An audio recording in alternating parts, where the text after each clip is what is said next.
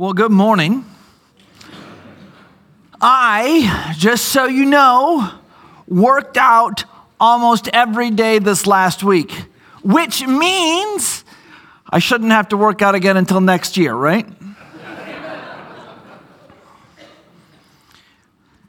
Okay, that's silly. I ate a really good meal last night. We made steak pizza and cheese bread at home, gluten-free, and it's good. I shouldn't have to eat for a week, right? I should be good. One time I hung out with my friends. I should never have to get together again, right? Okay, those are absurdities. And we know deep down in who we are that all of those are not just inaccurate, but they're inane, asinine.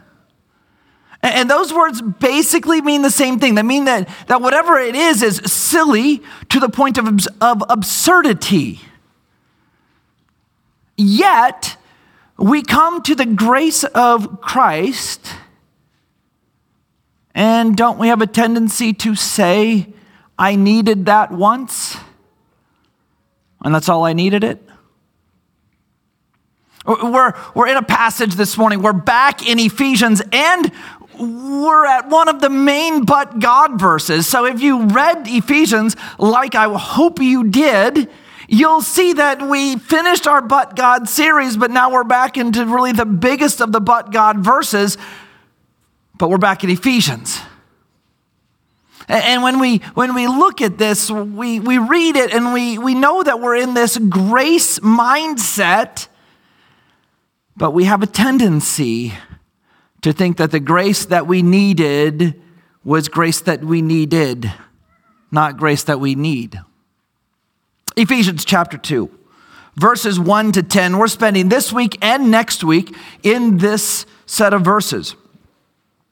Paul, again, writing to the people in Ephesus, the Ephesian people, says this, "And you were dead in the trespasses and sins in which you once walked, following the course of this world, following the prince of the power of the air, the spirit that is now at work in the sons of disobedience, among whom we all lived in the passions of our flesh, carrying out the desires of our body and mind, and were by nature children of wrath like the rest of mankind. But God, being rich in mercy, because of the great love with which he loved us, even when we were dead in our trespasses, made us alive together with Christ. By grace you have been saved, and raised us up with him and seated us with him in the heavenly places in Christ Jesus, so that in the coming ages he might show the immeasurable riches of his grace in kindness toward us in Christ Jesus. For by grace you have been saved through faith. And this is not your own doing. It is a gift of God, not a result of works, so that no one may boast. For we are his workmanship, created in Christ Jesus for good works, which God prepared beforehand that we should walk in them." And that last verse, verse 10, is frequently ignored. Ignored is maybe overstated. It's frequently overlooked. When we look at these verses, we talk about Ephesians 2, 8, and 9. They're such wonderful, great verses, and they are. And then we have a tendency to not even look at verse 10, which is a continuation of them. So in that vein, verse 10 is not what we're looking at today. Today, we're really looking at the setup, and next week at the result of grace, the expectation of grace, which is verse 10. So it's getting its own sermon, its own time as we really deliberate intentionally on what it means that God created these good works, that we should walk in them. And that word is important because it's threaded throughout this whole book and this whole set of verses. For it is by grace you have been saved through faith. This is not your own doing. It is a gift of God, not a result of works, so that no one may boast. We've heard those verses. We've memorized those verses. We've heard them spoken about. We've dwelt on them. We've thought about them.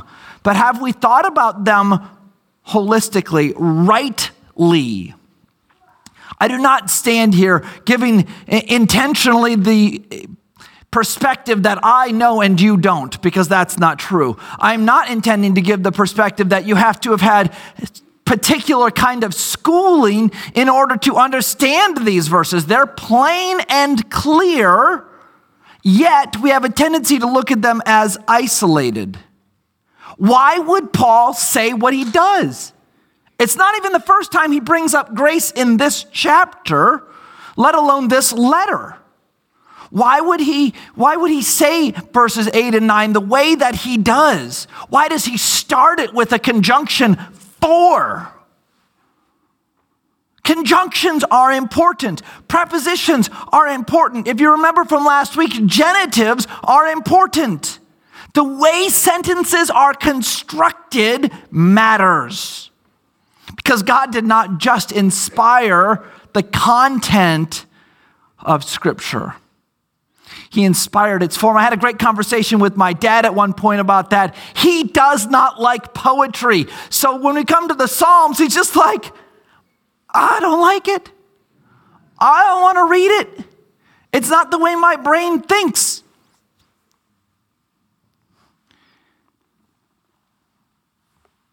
But he has to. Because the Psalms weren't just inspired in content, they were inspired in the way they were put together. And so we can't ignore it, right? The form matters. So why was it put together in this way, this sequence? In order to really understand verses 8 and 9, we have to step back. We have to take a look at the whole pericope, right? This section of Scripture. And pericope is a word we've talked about before, but I really hope we really need it to be a word that's in our vocabulary. Not in our vocabulary in the sense that we go out and use it to impress somebody, though you can if you like. Again, it's spelled pericope. So if you try to spell it and you have no idea what you're doing, just spell pericope and you got it. Pericope. You can look intelligent using it, but that's not the point. Why would we want this in our vocabulary? Because when we study scriptures, we're almost always studying pericopes out of them. Right? We haven't taken the time to study this letter as a whole. That is a really tough job to do in a sermon. But when this letter was sent to the Ephesian people, they were to sit down and read the letter to each other. Not just have somebody explain chapter 2, verses 8 and 9, because there wasn't a verse 8 and 9 out of chapter 2. Goodness, there wasn't even a chapter 2. There was a letter from Paul to the Ephesian people. And we step back now and we in our time frame, the only way for us to understand it rightly is to say, okay, we're gonna study it in pericopes. So we study passages. That's what we tend to call them. But we sometimes talk about that and forget that the passages are slight, small sections of the whole.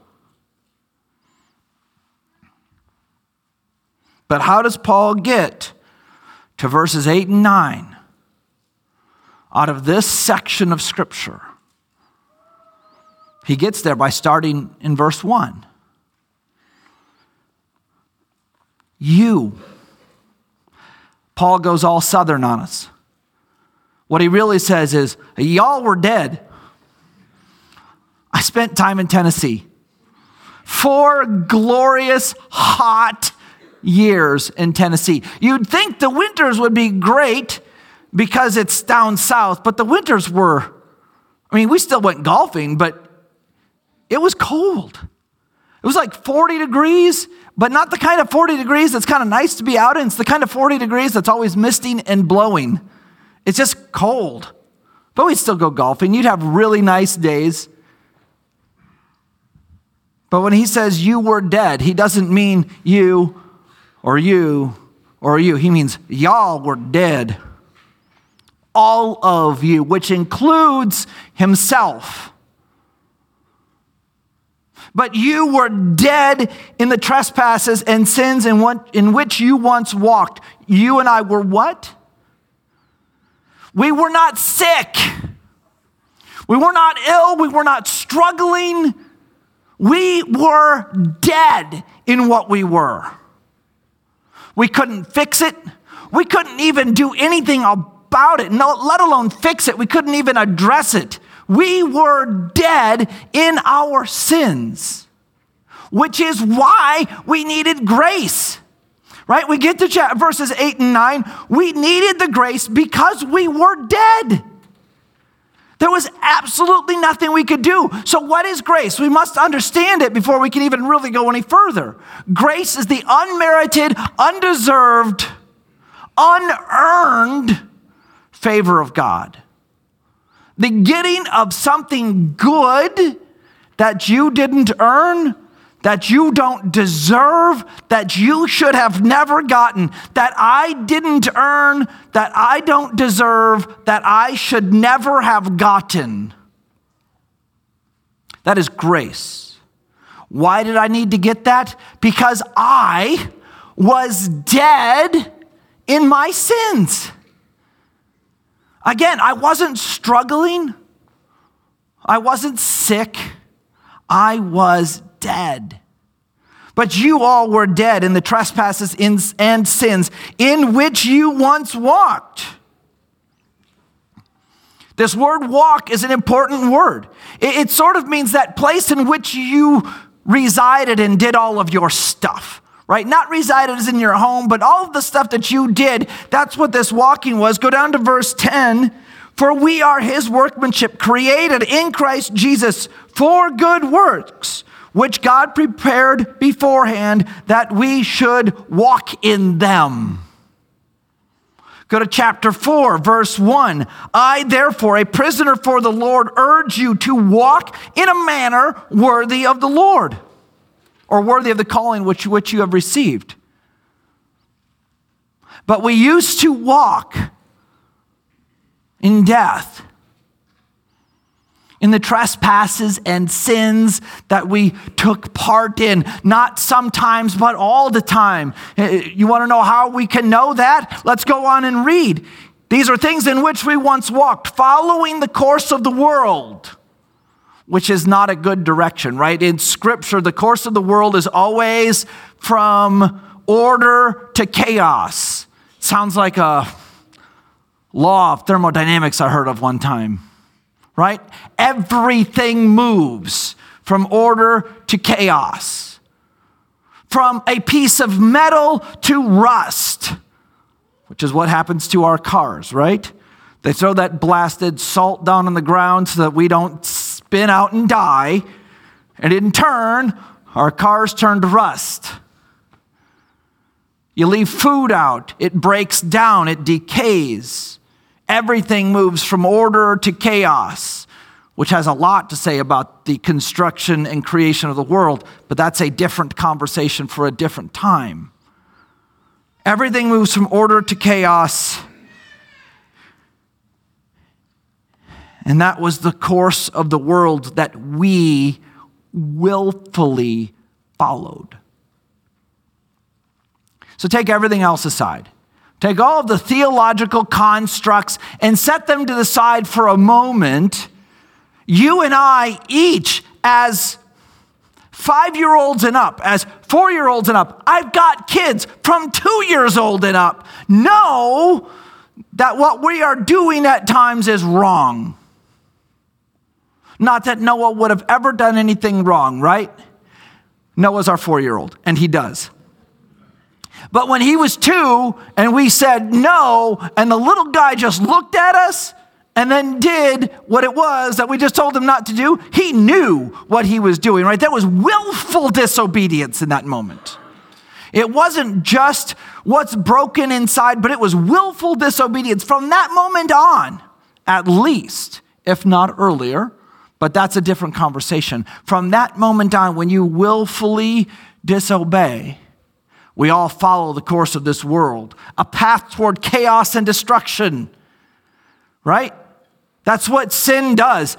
We are tempted, we sin, and sin, when it's full grown, gives birth to death, the only thing it can bring about. God told Adam and Eve, if you eat of the fruit which I told you not to eat, you will surely die, or dying, you will die. It wasn't the fruit that was evil. It was the disobedience that was evil. That's the course of this world. That's the manner in which we're moving. We followed that. We followed the prince of the power of the air, the sort of leader of the demons. So realize we weren't just dead and sort of neutral. We were dead and enemies, right? Romans 5, 8 to 10. We were not only sinners, God died not only while we were sinners, but while we were his enemies, he died for us. And that is the spirit that is now at work in the sons of disobedience, among whom we all once lived in the passions of our flesh, carrying out the desires of our body and mind, and were by nature children of wrath. The nature of our own selves was twofold. You can look at it either way. We either were children who worked out wrath, back to the use of a genitive. So if you didn't look up genitives last week, children of wrath is a genitive. We're either children who worked out wrath, or we're children who had wrath put on us because of our brokenness. Both are true. Both are accurate. Go to back to Romans chapter 5. You get to verses 12 through 14. And Paul states from the Spirit that sin came into the world through one man, Adam. Get into lots of theological discussion about that. He does not say woman. He chooses an intentional word for man, and it's on purpose. And not only does he say one man, but he names that man so that we know who is responsible for the passing on of sin through the genetic line, the generational line, and it's us, men. It falls on us. As much as we don't like it, it falls on us. Sin came into the world through one man, to all people, for all have sinned, right?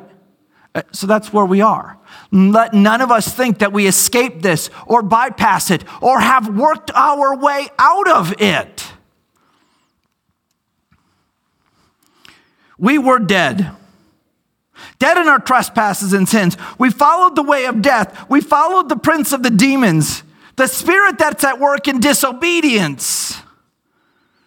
We lived through the passions or lusts of our flesh, carrying out the lusts of our body and mind. All these things that work in antithesis to who God is. They break his character, but God. Right? That's his whole first whole first 3 verses is our predicament for all people. But God.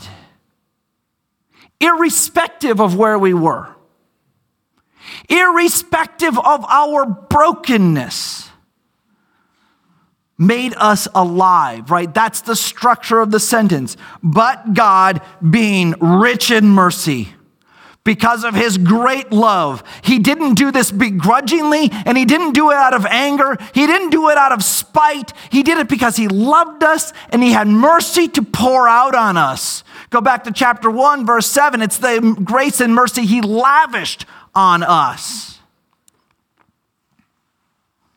But God, being rich in mercy, because of the great love with which he loved us, even when we were dead and enemies, right? Made us alive together with Christ and raised us up, go to verse 6, and seated us with him in the heavenly places.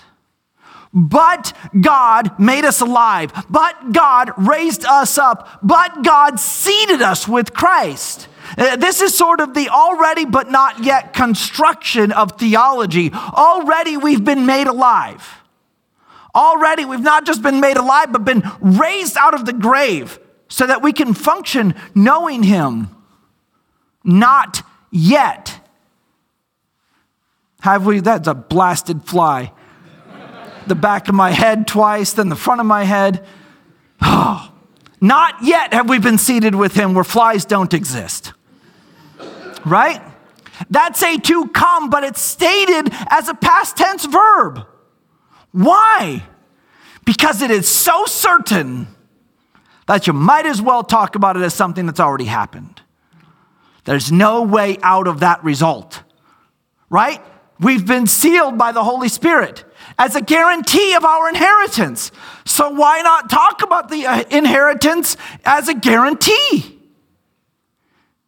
We don't talk about it as a guarantee in that sense, future things as though they've already happened, usually because we don't understand or don't really believe. But we were seated with him. Go to Romans chapter 8, verses 29 and 30. And it starts out with verses that we all know, right? Verse 29, or verse 28 says, and we know that for those who love God, all things work together for good. For those who called according to his purpose. For those whom he foreknew, he also predestined, right? Those who he knew in the past, he also predestined in the past to be conformed to the image of his son in order that we might be the firstborn of many brothers. And those whom he predestined in the past, he also called in the past. And those whom he called in the past, he also justified in the past at the death and resurrection of Christ, right? That's when we were justified. And those whom he justified in the past, he also glorified with him in the future, past tense. It's an odd construction, but again, it's the idea that what is to come is so certain. It's so much, no way around it, that he'll talk about it as a past tense verb. Because the starting event already happened, which means the ending event must come.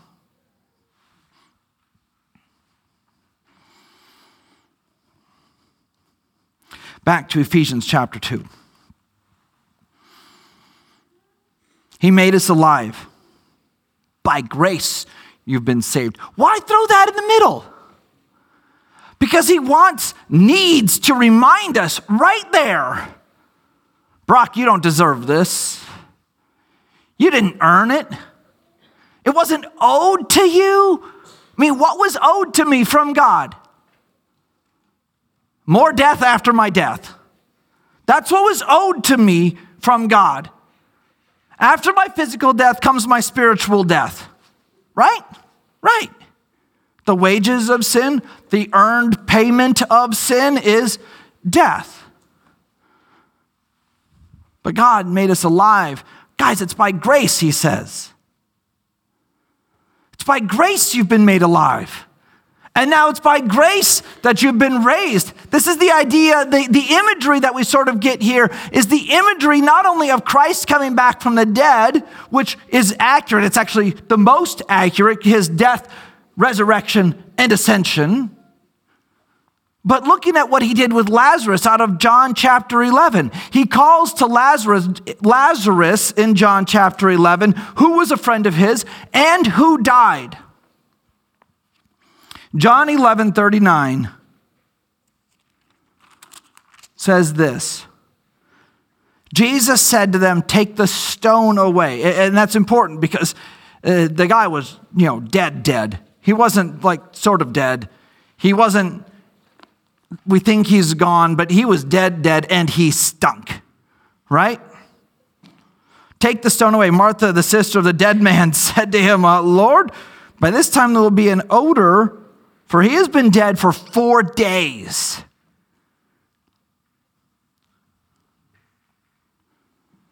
If you go down to verse 43, when he had said these things, he's given thanks to God. He had given God the credit. He said, Lazarus, come out.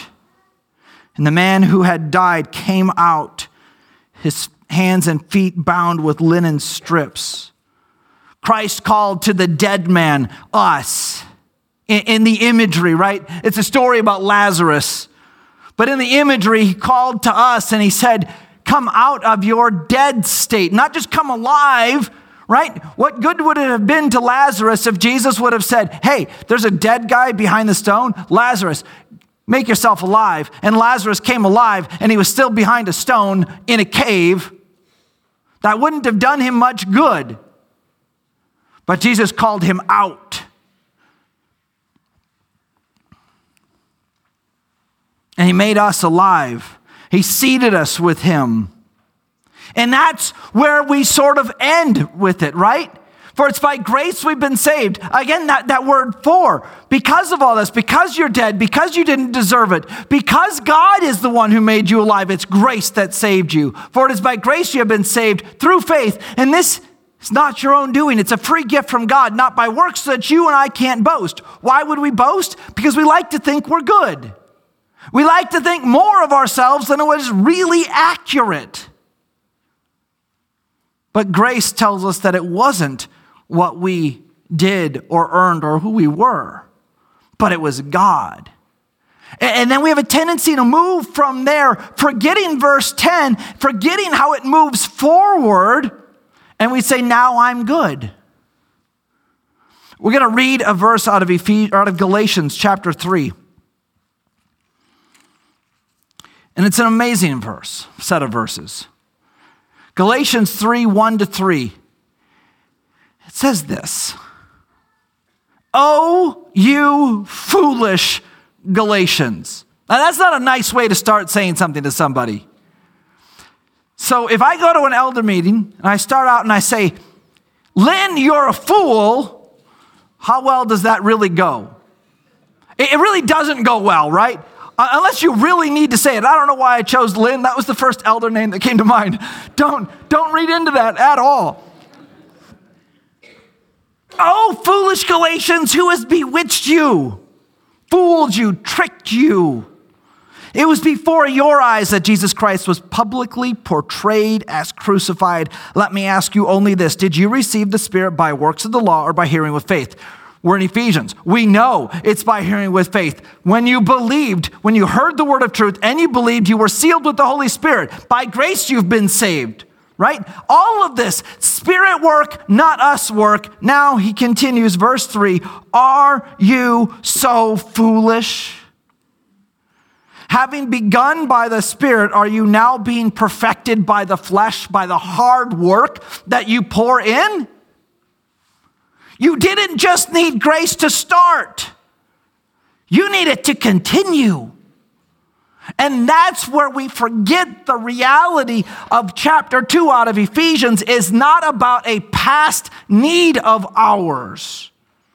It's about a present need of ours that leads to a future need of ours until such time comes as we are glorified, if you read Romans 8, or seated with Christ out of Ephesians 2. When that future certainty happens, then we don't need the grace anymore because all of that which is wrong and broken has been stripped away from us. And all that's left is what is right and what is good and what is the Holy Spirit and Christ in us.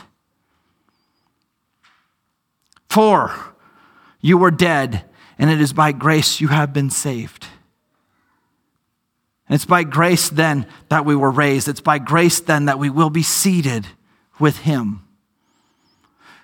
We must not ever think more of ourselves than is right. And what is right is that we deserve death. But not only that we deserve death, we look around at the people around us and we say, you deserve death too. And Christ chose to give you grace and mercy. So I'd better as well. What was given to you must be given to others. That's how we live forward with this.